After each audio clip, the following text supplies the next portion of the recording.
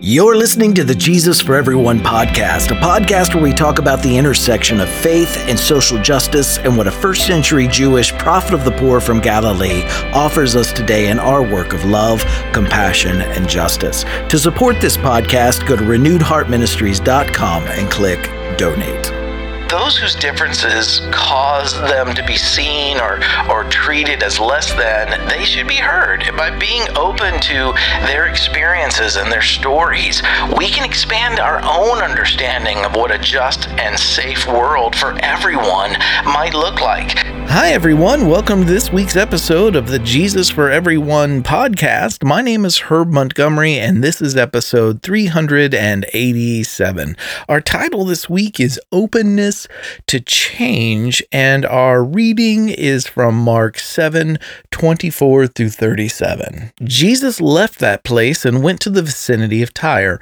He entered a house and did not want anyone to know it, yet he could not keep his presence secret. In fact, as soon as she heard about him, a woman whose daughter was possessed by an impure spirit came and fell at his feet. The woman was a Greek, born in Syrian Phoenicia. She begged Jesus to drive the demon out of her daughter. "First let the children eat all they want," he told her, "for it is not right to take the children's bread and toss it to the dogs." "Lord," she replied, "even the dogs under the table eat the children's crumbs." Then he told her, "For such a reply, you may go. The demon has left your daughter." She went home and found her child lying on the bed, and the demon was gone. Then Jesus left the vicinity of Tyre and went through Sidon, down to the Sea of Galilee and into the region of the Decapolis. There, some people brought to him a man who was deaf and could hardly talk, and they begged Jesus to place his hand on him. After he took him aside, away from the crowd, Jesus put his fingers into the man's ears. Then he spit and touched the man's tongue. He looked up to heaven and with a deep sigh said to him, "Ephphatha," which means be opened. At this, the man's ears were opened, his tongue was loosened, and he began to speak plainly. Jesus commanded them not to tell anyone, but the more he did so, the more they kept talking about it. People were overwhelmed with amazement.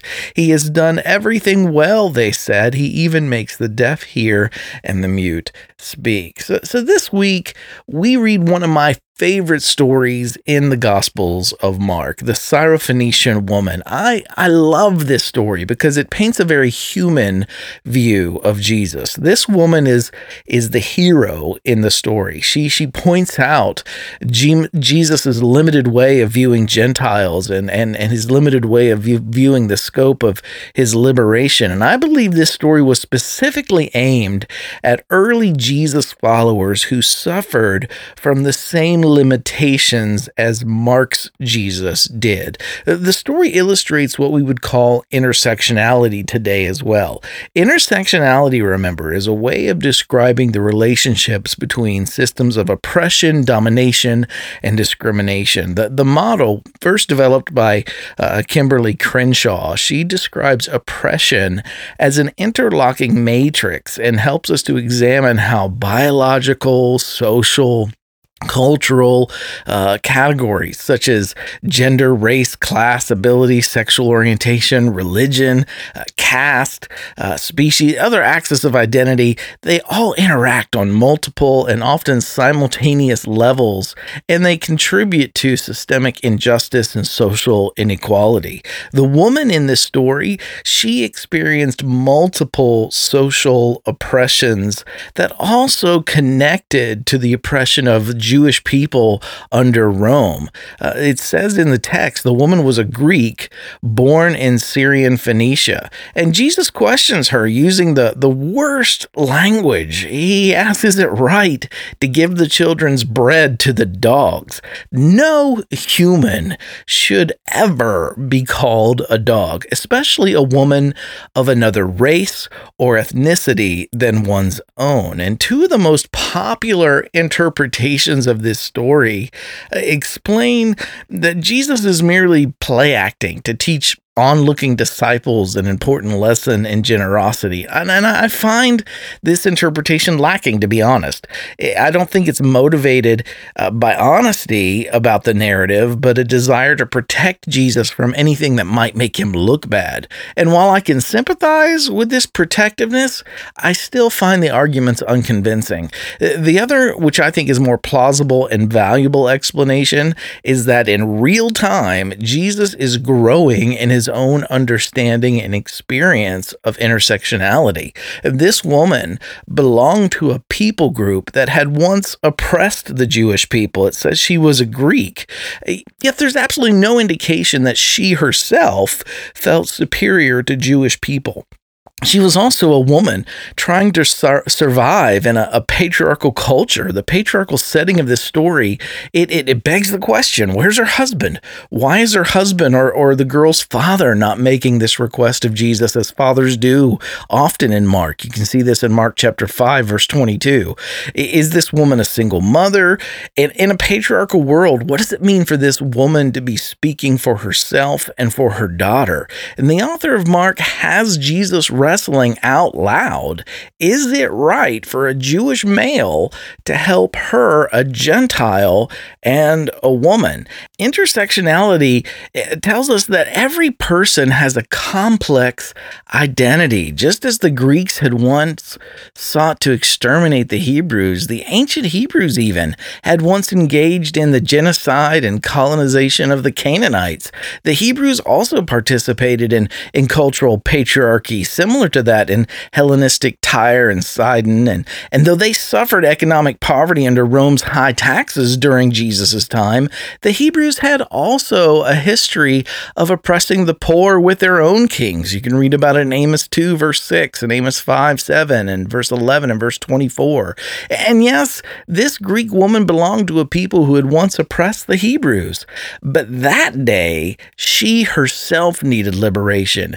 And did Jesus have enough mercy for her as well? What I appreciate about this story is that this woman has the courage to push back against Jesus's harmful language, to get him to see her humanity and the ugliness of his language. In the end, Jesus does understand, and his compassion for her, it wins out. But we must not fail to see the depth of his struggle. If we're going to glean anything from this story, the depth of his struggle between genuinely questioning what is right and allowing his questions to give way, not to rightness, but to compassion itself. I think of Christians today who still need the permission of their own sacred text to tell them that compassion is allowed or right. In this story, Jesus doesn't wait for permission. He allowed compassion to govern his thinking and ultimately arrived at the right choice. And I'm thankful for a woman who didn't give up, but persisted in helping Jesus and his disciples see her shared humanity and her immediate need, despite their culturally conditioned prejudice. In that moment, she was the teacher of the teacher. And I'm also thankful for a Jesus who is willing to listen to her, a Jesus open to being shown a larger view, even of his own world. Had Jesus sent her away, one could have argued that he would have done the right thing according to some of his peers, yet a great injustice would have been committed, and therefore it would have been wrong. Instead, Jesus listened to her. He entered into a fuller experience of his own ethical teachings of love and justice that day, thanks to this woman. Jesus models for us how we too can grow in the way we understand our world by being open to listening to the experiences and stories of those who are unlike ourselves. We're not all the same.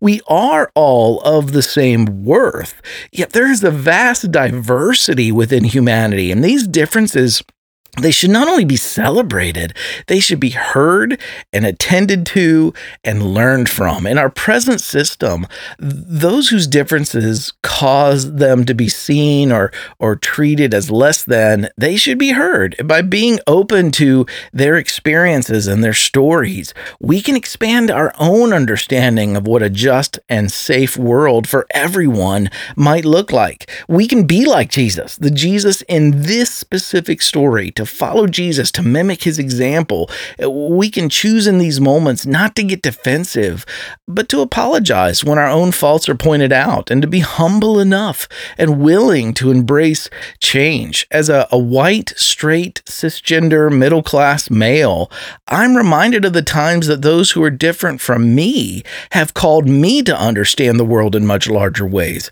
I'm thankful for my feminist, my womanist, my LGBTQ, my black and brown friends, and many others who, like this woman in this story, cared about me enough to push back on my limited way of perceiving the world. They expended energy to help me understand how hurtful my behavior was at that moment. They not only called me to do better, they also believed I could be better. For each of them, I am deeply grateful. They didn't have to do that. They could have just left me as ignorant as they found me. But instead, like the Syrophoenician woman, they engaged a labor of love on my behalf. And I'm also glad that I chose to listen. And this story calls me to continue this process. It calls me to look out for places I still need to grow in my understanding of others and our work of making our world a safe and just home for everyone. So in a way, the Jesus of this story in Mark faced the same dilemma that we face when navigating social realities. And so I'm thankful to see this side of Jesus. I'm just as thankful for the woman who helped him grow in compassion and justice. And I wish we had more time to discuss the second story in this week's reading, but we'll get to it another time. It's a story with a long history of ableist interpretations that have done much damage to disabled people. But again, that will have to be for another time. For now, may we show the same willingness to perceive the world